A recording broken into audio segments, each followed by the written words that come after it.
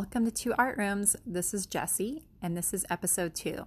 In this episode, we're going to talk about curriculum and planning. So before we jump into this topic, I want to get something clear. TAB is not a curriculum. That's a common misconception. I want you to know that it is a philosophy or a belief. And as a TAB teacher, I believe that the child is the artist. Now, I do still have to plan curriculum as a TAB teacher. So let's get into how I do that exactly. So when I was thinking about this topic, I started reflecting back on my journey into becoming a teacher. And I thought about my first lesson writing experiences. And back then, this was about 15 years ago now, I was learning how to teach discipline-based arts education. So all of my lessons that I learned to write were based on a concept like element of art, principle of design, an artist, or an art movement. So they were pretty straight line, straightforward. My students are going to learn about line, and this is how they're going to learn about it.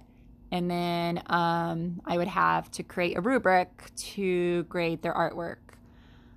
When I made the transition to TAB, I once again felt very overwhelmed because it was relearning that, but learning how to change my concepts and my ideas and making them work for students in a different environment.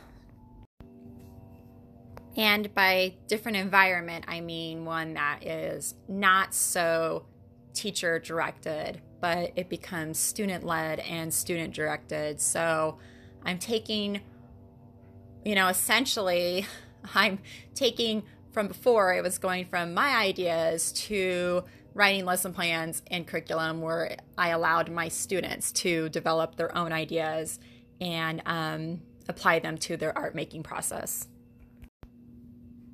I think the biggest question of all is, where do I start? Looking back now that I have been teaching TAB for about 8 years, I would tell everybody now, I believe the place to start is with your classroom management. What you're doing in a TAB classroom, since you're transferring the idea that it's going from a teacher-led classroom to a student-led classroom, you're giving a lot of trust to your students. So in turn of giving a lot of trust to your students, you're going to have to set really high expectations, create lots of structures, and really teaching them that they can be independent and be in charge, but they still have to follow your expectations of what a working studio looks like. So when I do my planning, my first units usually really focus on just implementing routines, structures, how do we use centers, and really that's an artist's behavior.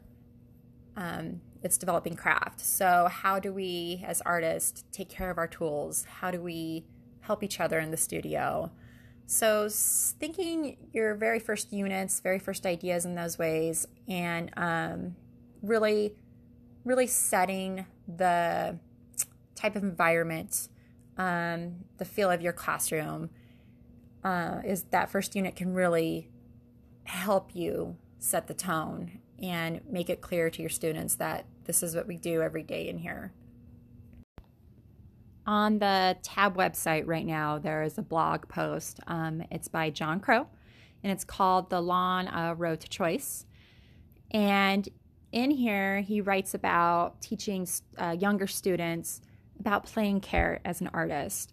So really, when you go through and look at my units, you'll see that I do incorporate play and care a lot because it is an artist's behavior. Teaching them how to care for the tools can include giving them demos on drawing techniques or different techniques at each center, and then teaching them how to think like an artist by incorporating that play element. So I will model to my students throughout a demo. I will say, what if? And showing them my thinking. What if I try layering these together? And really opening that up and showing them there are endless possibilities and giving room for that creativity. And really, that goes back to a tab. Big main idea is just that it's authentic practice and it's our authentic art making. So I really love that article or post. You'll have to go in and read that. And really, that's kind of, I like John Crow and how he makes it really simple, especially for teaching elementary kids. So when I plan my first unit, I don't really expect my students to make anything. I expect them to learn how to use the studio, try new things, learn basic tool names, techniques. So I think that's a great foundation to move throughout the year.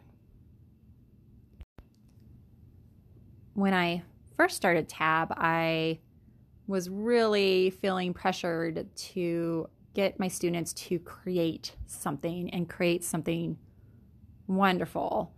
But I soon realized that they had never really had the practice on their own independently through the art making process. So my best advice, if you are just starting out your first year, I would say keep expectations low. Don't really expect them to make beautiful, wonderful art in your aesthetic from your perspective.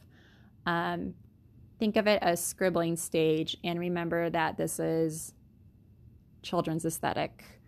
So allowing your kids to explore, letting them try new things, and really keeping those classroom expectations. The aesthetic talk alone can be a whole nother episode. There's so many things about aesthetics and point of view on that. So we'll save that for another day. Really, you still begin with the end in mind when it comes to lesson planning. When I start off the year, I want my students to become independent in the studio, use materials correctly, know the routines and expectations. So once my students have mastered that skill, we can move on to bigger ideas. With teaching TAB, you can do a lot of themes. You could work on artist behaviors. So when I work on artist behaviors, we might move into a behavior like artists express ideas, and we'll go through and look at art and what that means, what type of ideas artists might express, why artists might do that. And then as far as an assessment with something like that, I might have the kids just reflect on their own work and do some shares on how they're expressing their ideas and what their ideas mean. So I'm not asking them to all have the same idea or anything like that, but just what they're doing in their own work with their own ideas. Well, hopefully this episode has helped give you a few ideas on where to begin and what to do when it comes to lesson planning. If you want to add any comments, please send me a message back on Anchor or send me an email or check out the website at 2artrooms.com. Thanks. See you soon.